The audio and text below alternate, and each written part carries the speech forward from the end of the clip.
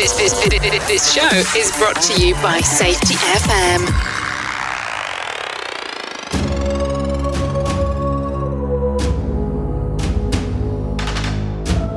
From the border of liberty and prosperity and the highway to the north, this is Safety Wars for Wednesday, January 25th, 2023. I figured we'd try out some different music for tonight.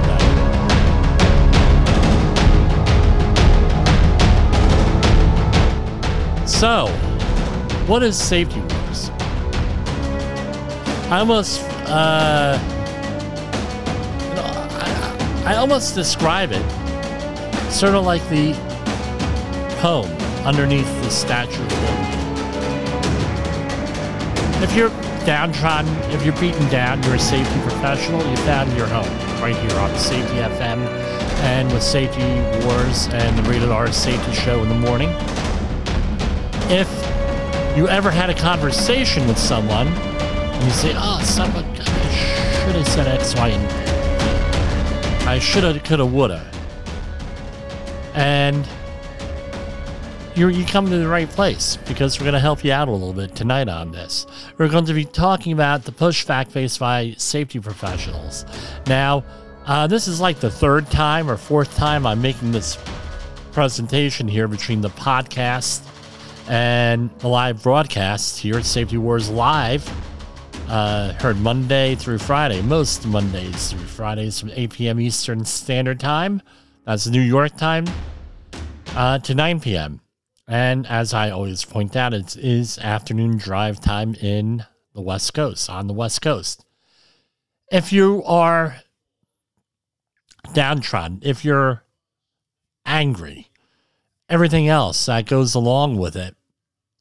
I know what we have. I've worked in many, many difficult, extremely difficult working environments and everything else out there.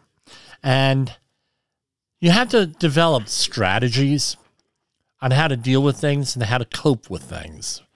Because once you get into a routine, and if you get into a routine, it becomes much easier to manage things, much easier to survive. As a former employer of mine said, Jim, if this bothered you for 6.5 years, how come you didn't say anything? And it's like, yeah, well, I did say something. But the thing, well, how come you stay for 6.5 years? Well, I stay for 6.5 years because I have patience. Sometimes a glutton for punishment. Sometimes I stay too long with that. And something to remember.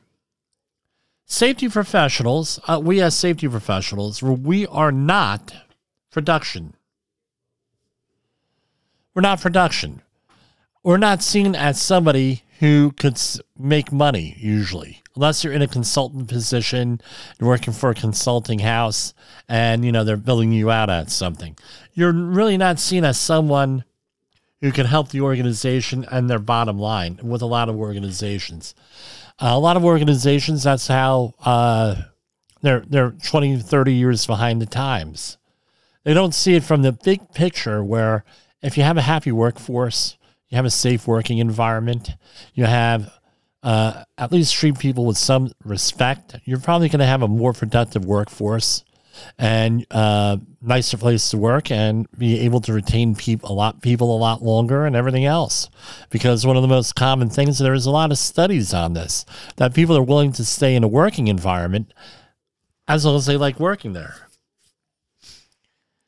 Dealing with burnout and stress doesn't really work that well with anything.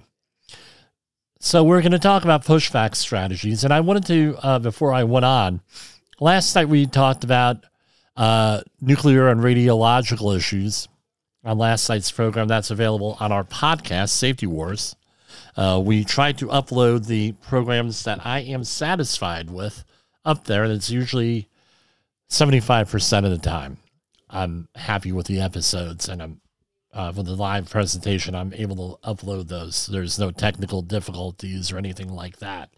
So, what does it come down to is, why are we covering this?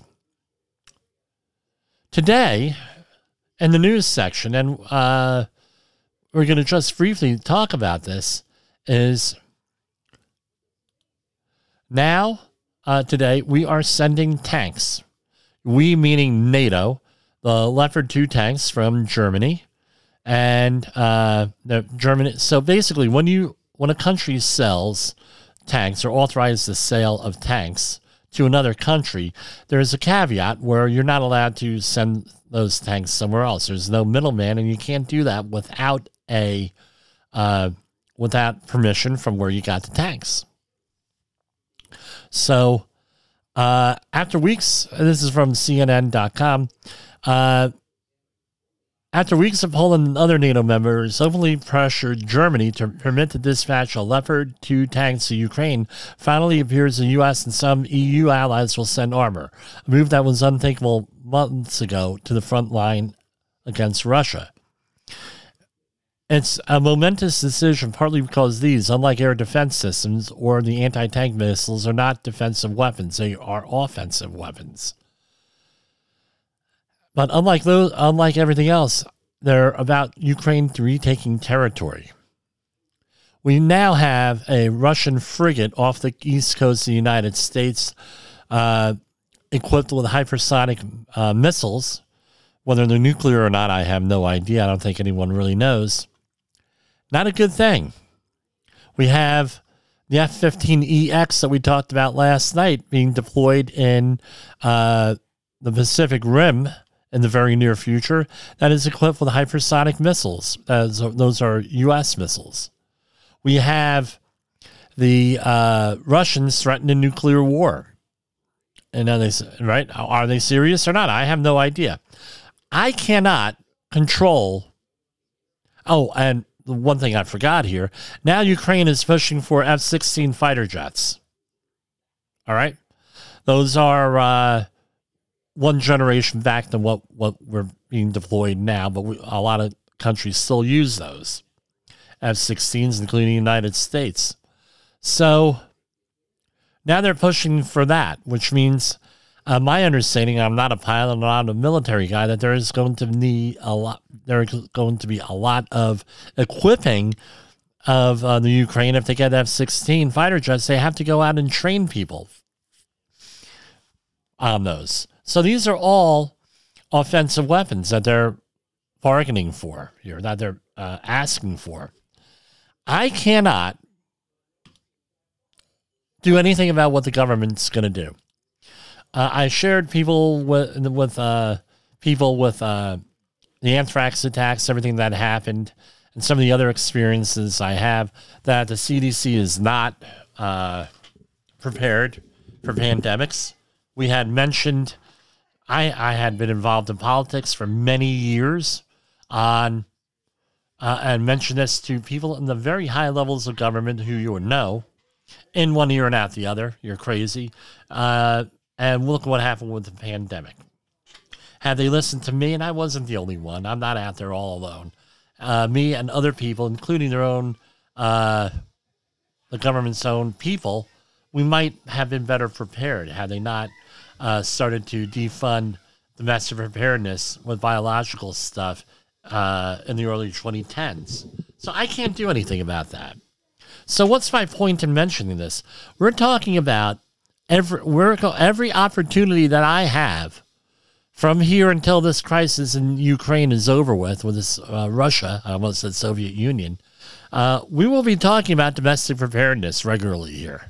We're going to continue to do that. Not only in September for a disaster preparedness month, but we're going to be good. And you could go back and look back on those programs from September 2021 and 22. You can go back there, but that's going to be our usual thing, is disaster preparedness. And before you say, well, Jim, what qualifications do you have? As Sheldon Primus has mentioned, and I thank him every time I talk to him, he mentions that I'm a disaster response worker trainer. Now, here is some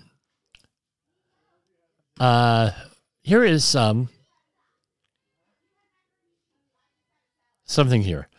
So, again, if you're a disaster response worker or a trainer in OSHA for disaster response, you want to go to the press release today, January 24th, 2023, because I'm often not believed on this.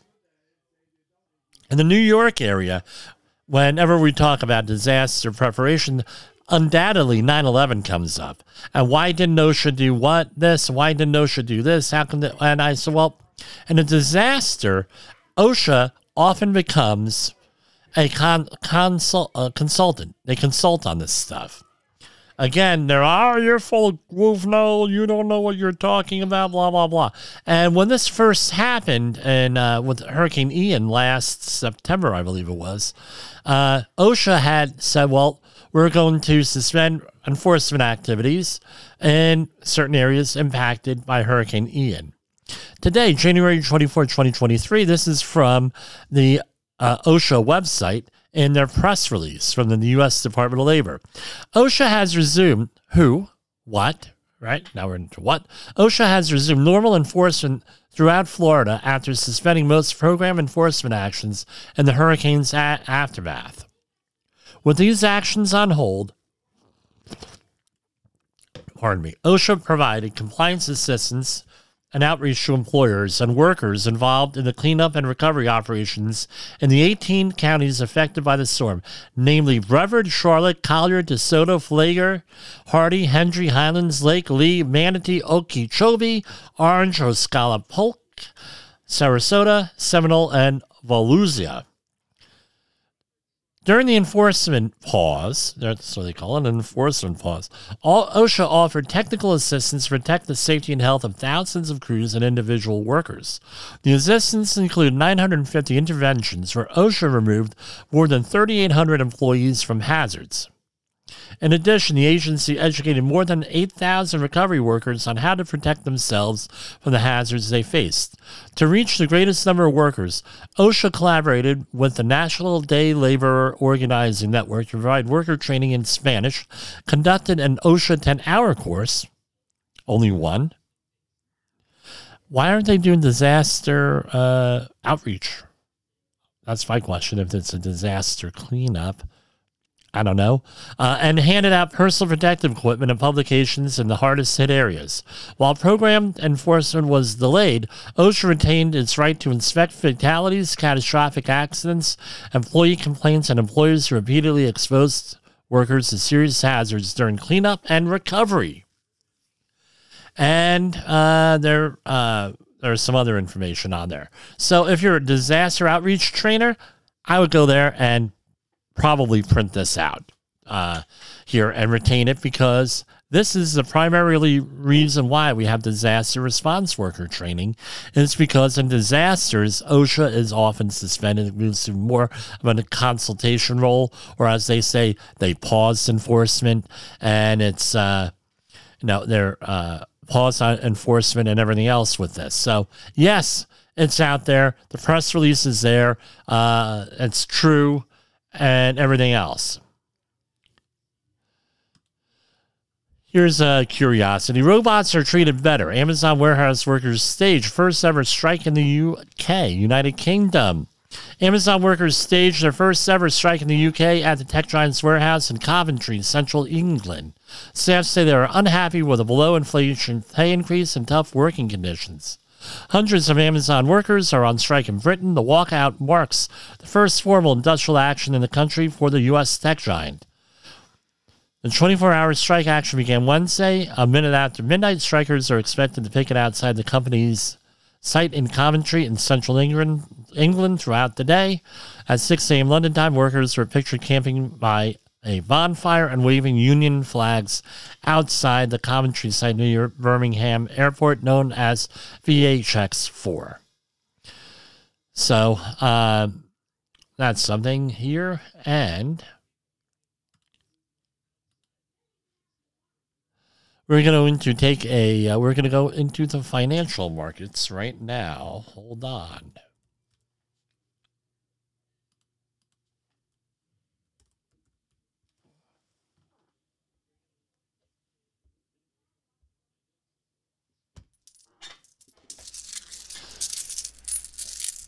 News from Wall Street today. Dow Jones Industrial was pretty much level at 33,743. S&P 500 down 44,016, down slightly. NASDAQ down 11,1336. Russell 2000 is up slightly, 1890.32. U.S. Treasuries down 3.4%. Bitcoin fell slightly to 23,200. Crude oil is holding at, came up slightly, but it's pretty much the same thing, 80.51. Precious metals. Gold at 1952.60, up slightly. Silver holding even at 24.09. Platinum is decreased by 40 cents, 1,056.70, and palladium is up $7.10 to $17.35. We're going to take a slight break, and then we're going to come back with our main program. In the professional safety community, communication and planning are just a few keys to your program's success. The question many practitioners have is, where do I start? Dr. Jay Allen, the creator of the Safety FM platform and host of the Rated R Safety Show, has built a global foundation to help you along the way. Go to safetyfm.com and listen to some of the industry's best and most involved professionals, including Blaine Hoffman with the Safety Pro, Sam Goodman with the Hop Nerd, Sheldon Primus with the Safety Consultant, Jim Pozell with Safety Wars, Emily Elrod with Unapologetically Bold, and many others. As individuals, we can do great things, but as a team, we become amazing. Dial into safetyfm.com today and surround yourself with a powerful force of knowledge and support.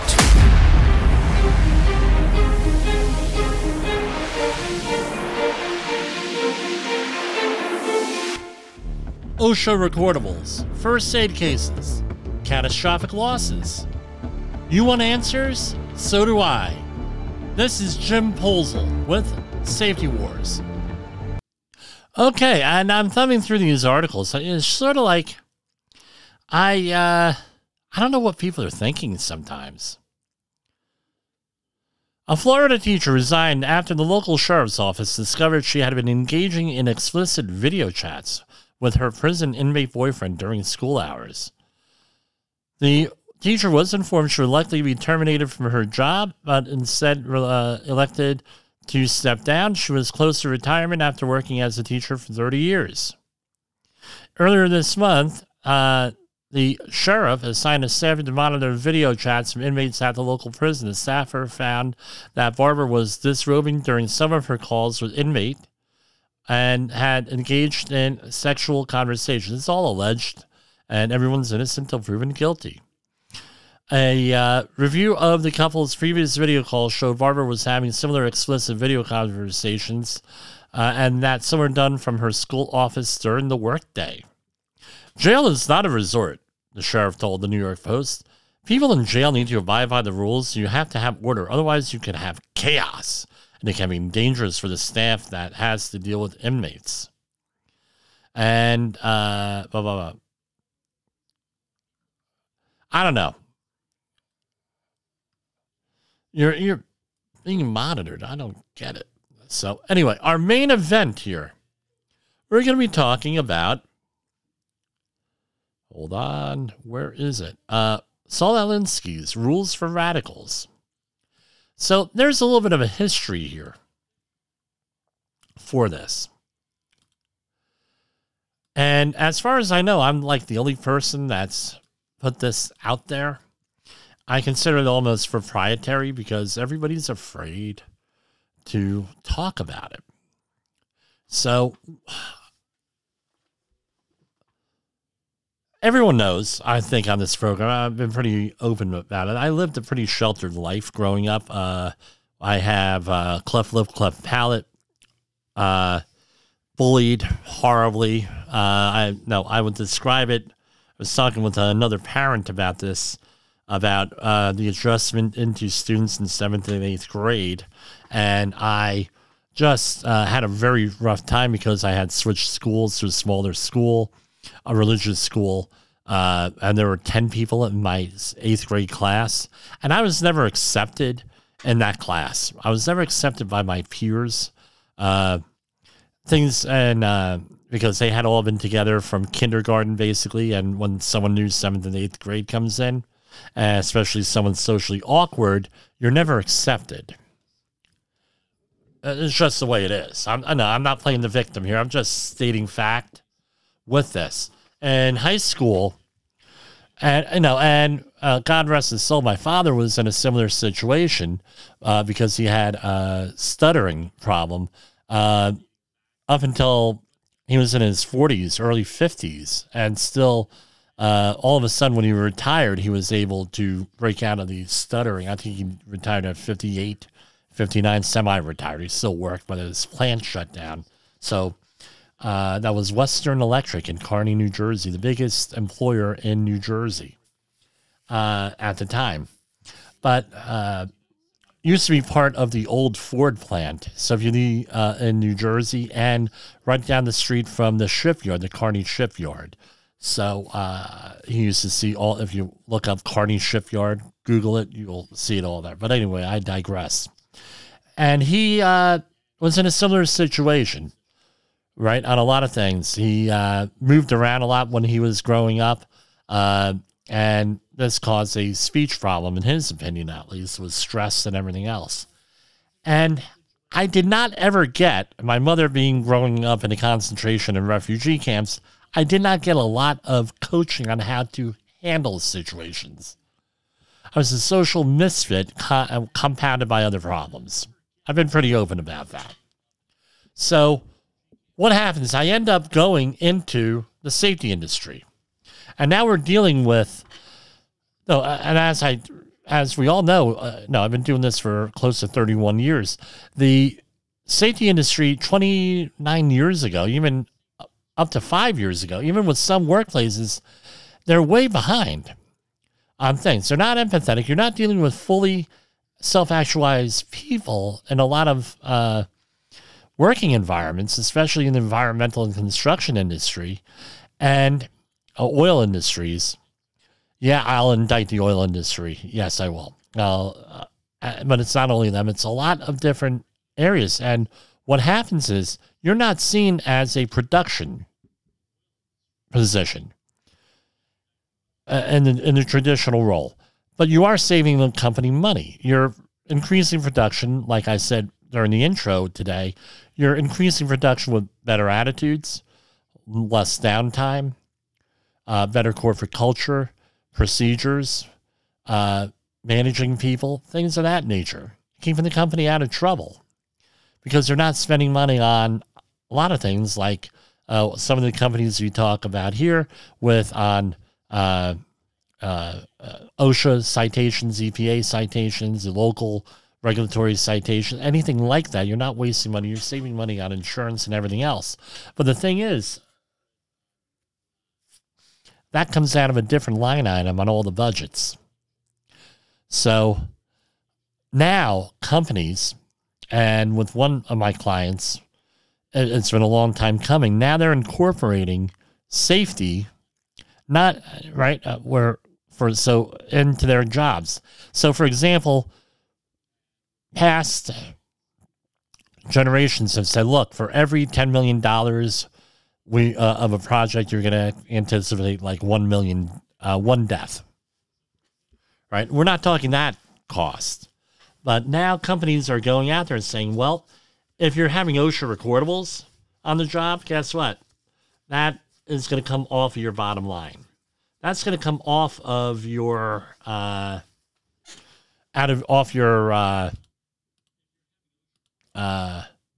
off your bonus at the end of the year. You have recordables, which on one level, that's good that they're emphasizing safety. On another one, that's going to lead to people covering things up. But now they're going into, well, how are you on paperwork, on the actual job of safety, the back office stuff? Are you collecting job hazard analysis? Are people are the auditors finding things and going way deep into things on that end. I'm going to tell you that a lot of the companies I'm at I work with are not there yet. There are big organizations I work with, one very large one, that they're into the shame, blame, and retrain routine. They are now on the behavior-based safety bandwagon. Why? Because all their procedures are in there, and it's a government entity. They ain't going to change because all their procedures are in there, and if you're going to change, it's going to be a massive thing. The other thing that you have to realize is they've invested all this money into the old way of doing things and a lot of blood, sweat, tears, and emotion into it. They're not going to be there wanting to abandon it. So recently I had a near miss on a job, and the government entity came out there to review what it was, and I started out with what I always say: what's safety? We're going to define what safety is, and we have a discussion on that. If you want a great discussion on risk, listen to Todd Conklin's last podcast, where risk is very difficult to define, like safety, but along those lines, and they were like completely blown away. But there's a lot working against you in your environment that people don't want to change. People want to undermine you. Damn it, you're that safety person, and you're saying that we're doing, there's a better way of doing it. Not so much that what we're doing is wrong, but there's a better way, a different way of looking at things. I'm not going to change or anything else. And, and a lot of times they get hired because they have HR issues with employees as human resource issues. They want a safety person to manage them, right? So if someone refuses to follow a procedure, they want a safety person to go out there, and then all of a sudden there's pushback against that. Oh, well, hey, look, the procedure says X, Y, and Z. We should be doing X, Y, and Z. But if that procedure is not good, maybe we should change the procedure. Maybe we have to look at things a little bit differently. Do we have controls in there? What exactly is it? So I came across, in my previous life as a political consultant, Saul Alinsky's Rules for Radicals. And looking at these 13 rules, they're pretty much, I could probably have one or two more that have to deal with gaslighting, right? That we can throw in here, and plain old-fashioned bullying, but they're somewhat incorporated in here with these Rules for Radicals. And I've adapted them to safety. A couple years back, I presented this at Rutgers as part of my recertification for the OSHA outreach trainer for the construction. And it was a mic drop moment, complete silence in the class, because they said, holy move, no, we can't believe someone actually is saying this stuff. I said this, and I first presented this to one of my college classes, and they said they've never heard of anything like that. I was dealing with non-traditional older students, and they said, we wish we knew this when we got into the field. So here are the 13 rules. Now, Alinsky, who was Saul Alinsky? He was wrote a book, now classic, Rules for Radicals, and it was to teach progressives how to implement change in their community. And, there are tactics that promote change or prevent change, right? So these are a lot of the things that people don't want you to use. Now, Alinsky uses the word enemy. I don't think that you should think of your coworker as an enemy or your colleagues as an enemy, but I might say that through this. But, it's not really enemy. It's coworker, colleague, what have you. So here it is. Number one, power is not only what you have, but what the enemy thinks you have. So this is a scenario. As a safety professional, you're hired to help a company with a problem or issue, or as a regular staff. And if you are lucky, the company has a well-established program and somewhat self-actualized team. If you're not lucky, like me repeatedly, you're probably being brought into a problem that is better handled by human resources. You realize the company needs a cultural change. So how does this rule? Power is not only what you have. It's simple, what the enemy thinks you have. Let's see if this sounds familiar. I have worked here a long time. I am, insert your favorite relationship or association. Then they say, leave me alone and don't rock the boat or I'll make trouble. This could be done overtly or it can be implied. Often, this is the reason why a company hires you, is to manage people who say stuff like this. And then what happens later on? Once you finish your assignment, you discover some people are dishonest and they don't have the expertise to question your knowledge or authority or anything else. And these people are not well respected in their organization, and they put on these airs and everything else. And what happens? It finds out that you realize that this is why you were hired, to manage people like this, and this is plain old intimidation. So my question is this: how would you handle something like this? How I would handle it is do my job. All right? This is one of the things that they push back. Oh, I know so-and-so. And usually they're full of guvno. They're lying to you. Right? They're on the outs. Anyway. Yes, that's true. Number 2, never go outside the expertise of your people. So they're going to try to get you to go outside your expertise. And then what happens is you go outside your expertise, they tell you that you are wrong in the worst possible way, usually in front of other people, and destroy your credibility. Now you don't know anything. Now there are going to be constantly be questions. So what's the solution on this? You stay inside your expertise. If you don't know something, you don't know it. Don't bullshit people. It's real simple. Number 3, whenever possible, go outside the expertise of the enemy.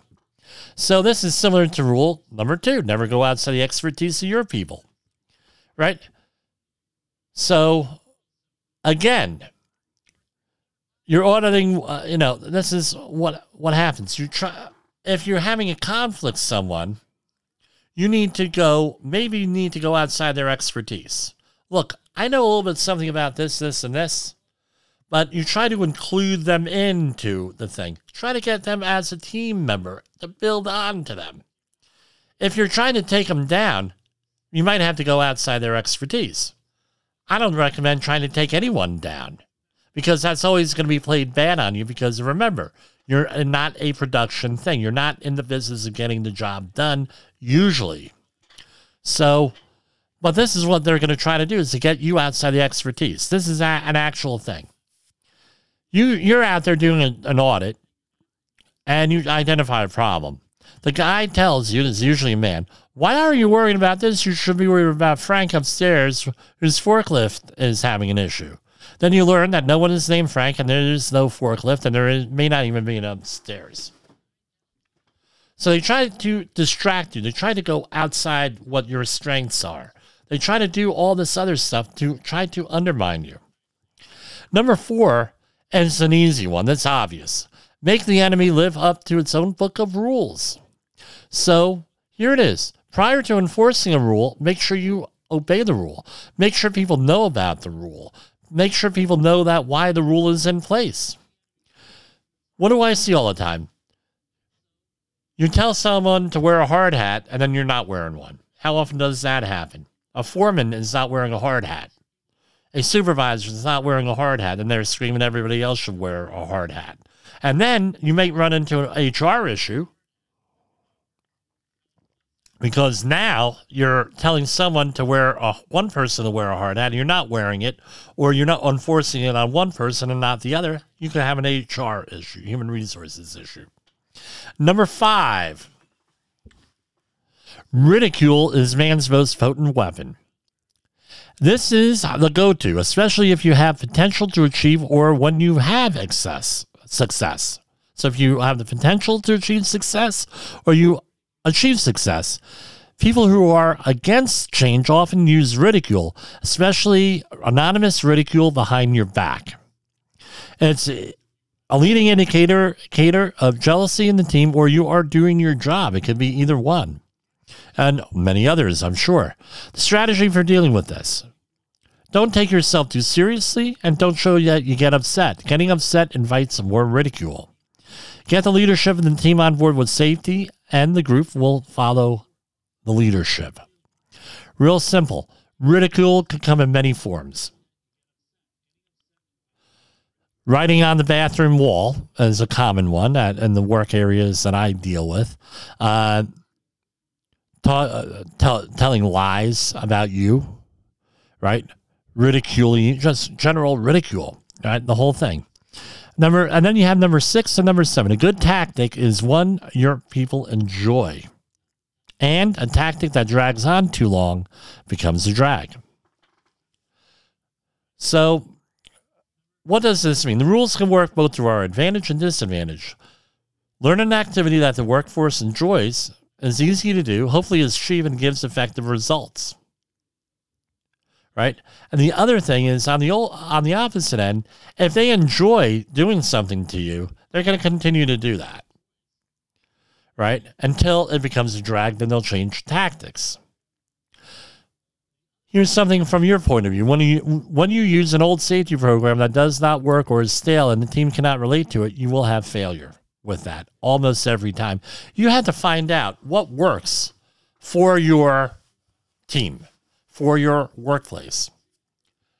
So I worked at a facility that had an inordinately, you parked your car in a parking lot. You had an inordinately long walk from the parking lot to the bus that took you to your work area. Huge thing. We're talking a quarter-mile walk. All right? Then at the end of the day, you had that quarter-mile walk back to where your car is after being dropped off. They're looking for an incentive on this. This was the biggest complaint of everybody, was that long walk.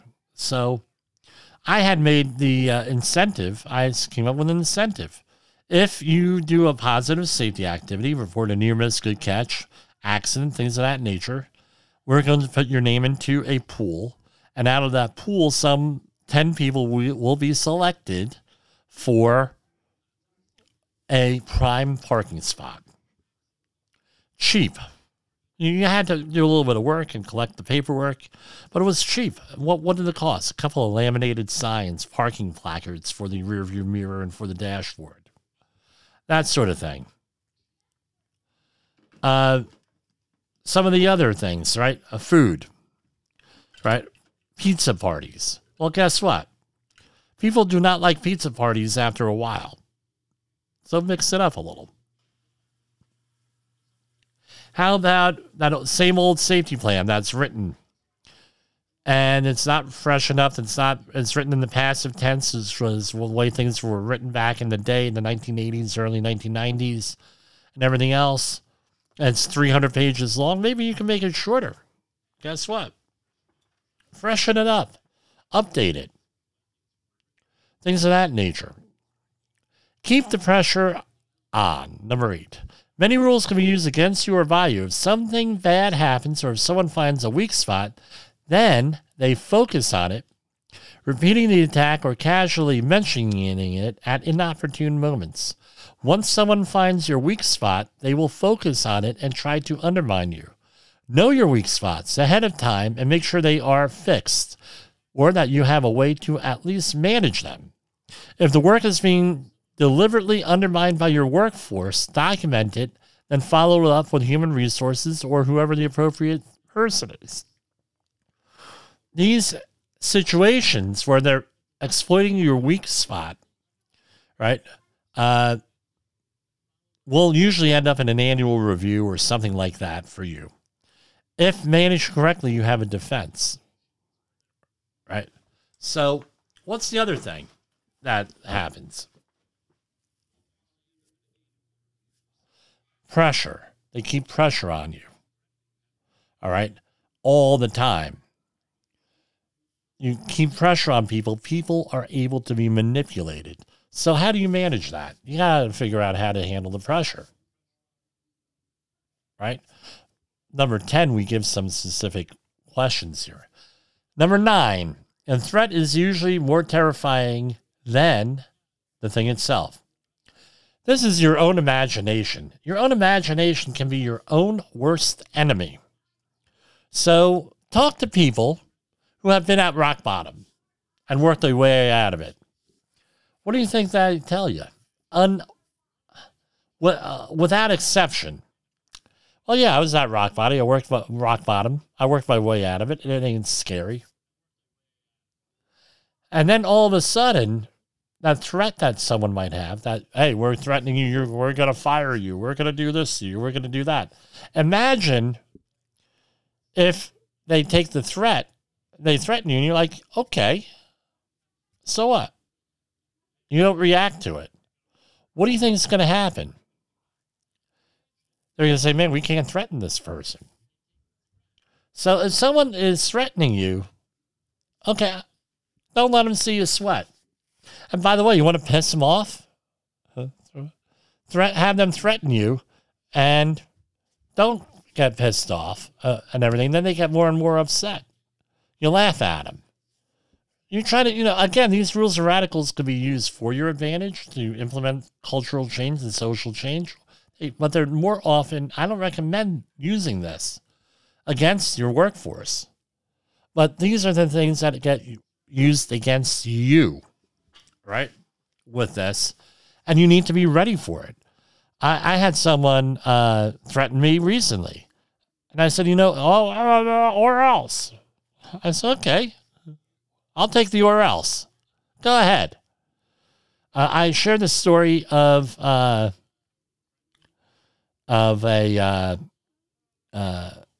shop steward who there was a 100% hand protection policy on the project. This is about 2006, 2007. And the guy what was pressuring me to get the policy overturned because hey, it says in there, and I have a tendency of doing what I'm told. I'm funny like that, and I was told this is what the policy is, and I was like enforcing the policy. Right, full-time safety professional enforcing the policy. Guy started threatening me, and he said, "Oh, you should go up there and do this, this, and this," and putting pressure on me. And if you don't do that, we're going to come after you. And I said, John, I said, you're very articulate. You are very passionate about this situation. And I said, I think you can argue this better than I can. I said, so I'm going to tell you what. And he's threatening me and everything else. He could see that it's not really working on me, and he's getting more and more PO'd. And I said to him, okay, what we're going to do is we're going to go up to powers that be, and you can argue with them, and I'll stand with you, and I'll support you 100%. Let's go right now. Did this in front of 70 people, and wouldn't you know it, he didn't want to do that. And I said, well, you didn't want to do it. Oh, okay. I said, John, this is your opportunity to do it. I'm going to go up there with you. I'm going to be supporting you. And I'm sure we can get a couple of other people to come along with us in here. Oh, no, I don't want to do that. Because he knew that if I went up there and did this, I'd be fired. Probably. I'd be thrown off the project. And if he did it, he'd probably be thrown off the project. So guess what? No bueno. Nothing. I guess that's the thing. He wouldn't do it. But the threat that he was making to me was that he was going to cause a problem if I didn't do this. And I said, okay. And I was able to maneuver around him. I was like, okay, you're going to get rid of me? Great, get rid of me. I'll be inconsolable for 20 minutes and then I'll find another job. Can you do that, John? And that was with that. No. So the threats are usually idle threats, right? Unless you're dealing with human resources and they have things documented on you or something. But even if they do, you're going to lose your job. Okay, I'm going to lose the job. But one of my responses, explain to me how I'm going to lose my job by explaining to you that you have to obey federal law. Isn't that like whistleblower type issues OSHA handles? I think so. But the other thing is this: don't threaten people unless you intend to follow through with the threat. Because you keep threatening people, they ain't going to believe you. But the idea is this: they want to get inside your head and make a threat and make it more scarier than what it is. I had this conversation with my son, 10 years old. Having an issue at school, we're trying to work it out, and I break out the rules for radicals for him, and I start explaining it to him. Look, you're going into middle school, you're gonna have to know about some of this stuff, and we're gonna work with you on this stuff, and I have things categorized here, how things are. And he said, well, I'm getting threatened by so-and-so, by this teacher said this. I said, well, what did they say? They said, well, I said, did they say something about permanent record? He said, yeah. I said, well, just to let you know, there is no such thing as permanent record. It's from the 20s and 30s, right? That's old school. And I had someone do that to me one time, about 5 years ago, pretty recently. This is going to be on the permanent record. And I said to him, yeah, we all have permanent records. It's called the internet. And all I'll do is tell the truth about you and what goes on around here. We'll see about what's going to be on the permanent record about you. It stopped. I try to get along with people. I've truly tried to get along with people. But a lot of times people don't want to get along with safety. Or they see you as a threat. They see you as the threat. They see you as the one holding up production. So what happens is they get very hostile towards someone. And what do? What my old man used to say, kill them with kindness. Be nice. Be professional. Don't let them manipulate you and F around with your head. This is part of the safety war, is to have backbone with everything. You got to have backbone. Number 10, the major premise for tactics is the development of operations that will maintain a constant pressure upon the opposition. So I list a whole bunch of stuff here, right? These tactics may manifest themselves in the following ways, right? Keep pressure on you. Call you on days off to ask questions that can be left until you return. One of my coworkers at one of the current jobs I'm on, his wife is going through this. I said, you got to go and you got to, this program's going to be about you. I was planning on doing this program tonight anyway, but I said, no. Nelson, I hope you're listening out there. On the same day, people coordinating come to you with all the problems. This is usually not a coincidence. So you have 5 or 6 people come to you with problems that all have to be resolved that day. Now, one time that'll happen. Twice, I don't think so. 3 times, guess what? Now we have collusion and coordination. You may have a conspiracy there. Not to be paranoid, but, this happens. This is the other thing. Change paperwork, lose paperwork, and then blame you or somebody else. This problem has pretty much gone away with scanners, the advent of scanners and smartphones. Everything gets scanned in on my jobs. Everything. So if someone loses paperwork, guess what? I got it scanned in.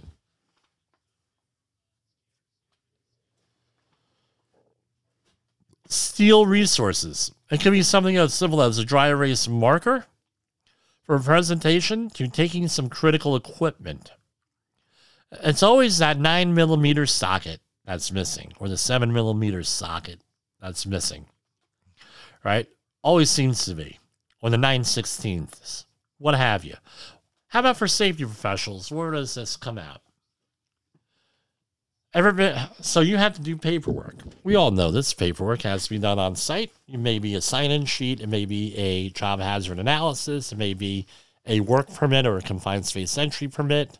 It may be any number of things. And you may be a presentation. What do they do? People take away the dry erase markers and replace them with real markers. That's happened a couple of times. So taking all the pens, all the paper, taking all the permits, all this little stuff. So what's the solution to this? Every presentation I go to and I'm a dry erase marker board guy, I'm a chalkboard guy. I know I'm a dying breed. I bring my own dry erase markers and my own eraser, my own stuff. The biggest one, we have We have a 54-inch TV you can plug your PC in, and then all of a sudden, no cords for it. So what's the solution? Bring your own TV or bring your own projector. You have backups for everything. General sabotage. If there's a way of sabotaging you, they're going to sabotage you. So what do? You're supposed to have a training session. Then all of a sudden something more important comes up at the last minute. But then you find out that was an ongoing problem, and it wasn't a problem that had to interrupt your training class. Bad reviews. Just general sabotage, whatever those are.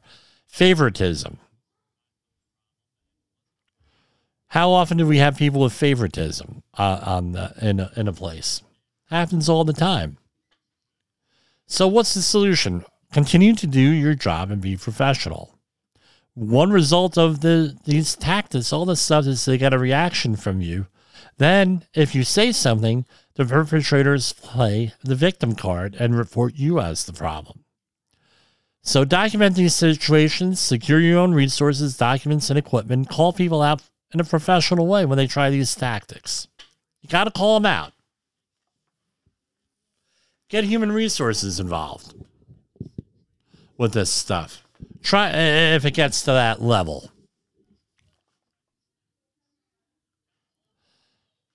So, again, if you push a negative hard and deep enough, it'll break through to its counter side.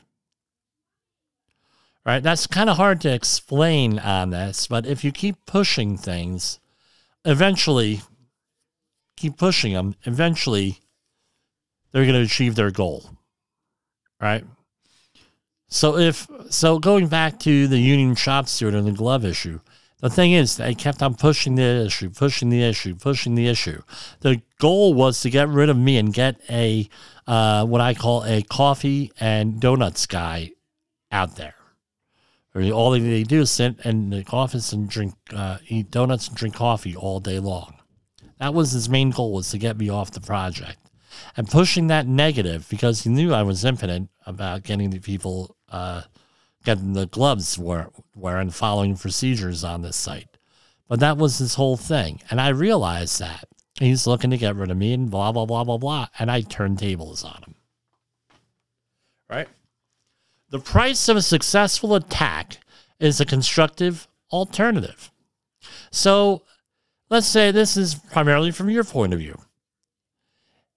If they're attacking you, or if you're attacking someone, you're trying to do something, you're trying to change something, you have to turn it into an alternative. Don't say, hey, this is bad, we're blah, blah, blah, blah, blah. Do a constructive alternative. And by the way, that has to work on their end too. Right?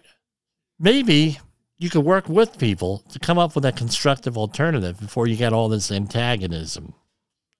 Another thing you could do is always offer a solution. Rather than say no, say yes, if. If you have no alternative plan to whatever this attack is, you're going to look like a low-hearted malcontent. And the other thing is, on the other end, if they attack you successfully, now we're all for making a job site less safe. Is that what we're saying here? Because that's what happens often. We're not, hey, Jim, don't worry about the fall protection. You don't have to enforce the fall protection. Oh, so I guess now we're going to not enforce any of the Subpart M stuff. Well, no, I didn't say that. Well, what are you saying? No, are you going to have a way to maybe use the hierarchy of controls to eliminate hazards and everything else here? No. Again, you got to have some type of alternative here, a constructive alternative. Because if you don't have a constructive alternative, then all your efforts are for naught. And that works for them too. You could say to them, well, okay, I agree with you. This is a problem. Now, what's your alternative? What do you propose? You dump it back onto them. Pick the target, freeze it, personalize it, and polarize it. Let me check how many minutes do I have left here. Hold on.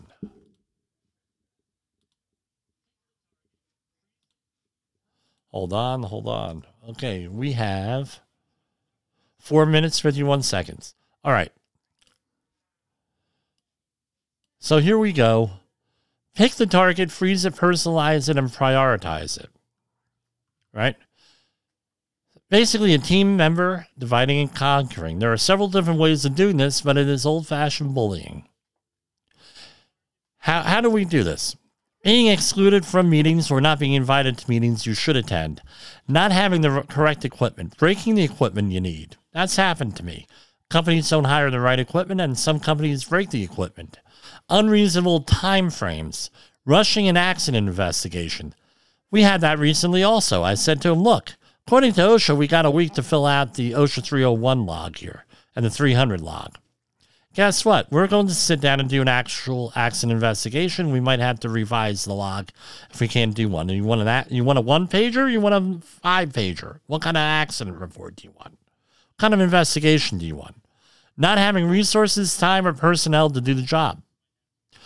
Right? So they give you the job of, for example, overseeing 500 people, but which is a job probably for a whole team of like 10 safety professionals, but you're the only one. And by the way, you got to take care of everything. Not budgeting, professional training, or development. That's holding you back. Not having a scope of work for your employment or your contract. Colluding with others or simply bullying you. Too simply bullying you. Overloading you with work. Distracting you from your duties. Team members doing work on projects you don't know about, then making you responsible for them. That happens, right? Where that happens to one of my clients all the time, where she goes and people are working on projects, working on the safety aspects of projects, and then with 3 days left to go with the before the project starts, major construction project, oh, well, now we're going to bring you in and you're responsible for everything. Blindsiding you, surprising you with information or situations that need your attention or put you in a bad situation. That's probably the worst out of all of this, right? There's not much you can do with this other than document it and develop your own strategies. But you got to try to rise above this kind of baloney, this kind of bullshit in the working environment. You have to rise above it. Pain for pain doesn't work. Revenge and vindication are fleeting, and those kinds of people are not worth your time, your effort, or your soul, and you need to get away. I always say, look, if you're not happy, just get away from the toxic work environment, right? With that. So a positive safety culture is very difficult to achieve anyway, with everything we have to deal with and everything we have to go with. Having a culture working against you makes it even more difficult. Hopefully these rules will give you information on what to expect, but more importantly, how do you go and rise above it? How do you deal with it? How do you get into it? I'm going to tell you this, don't let shit bother you. Easier said than done.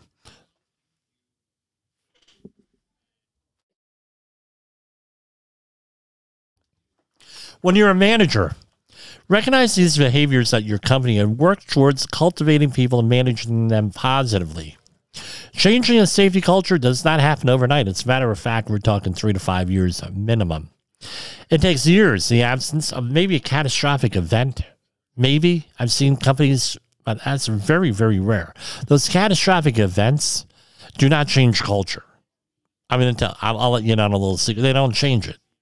So they're going to go back to doing what they want anyway. That's when you have to get the C-suite in there and make a conscious effort with this stuff and incentivize safety, not incentivize negative behaviors, cover-ups, or anything like that. Everything we talk about, human and organizational performance. And managing people and situations effectively will ultimately save lives. And isn't that why we are safety people fighting that there safety war? Constantly. For Safety Wars, this is Jim Posel.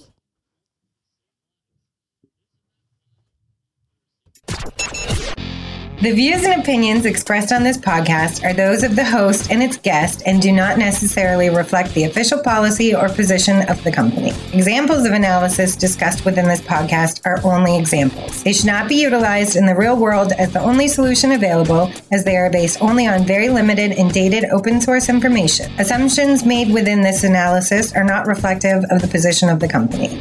No part of this podcast may be reproduced, stored in a retrieval system, or transmitted in any form or by any means, mechanical, electronic, recording, or otherwise, without prior written permission of the creator of the podcast, Jay Allen.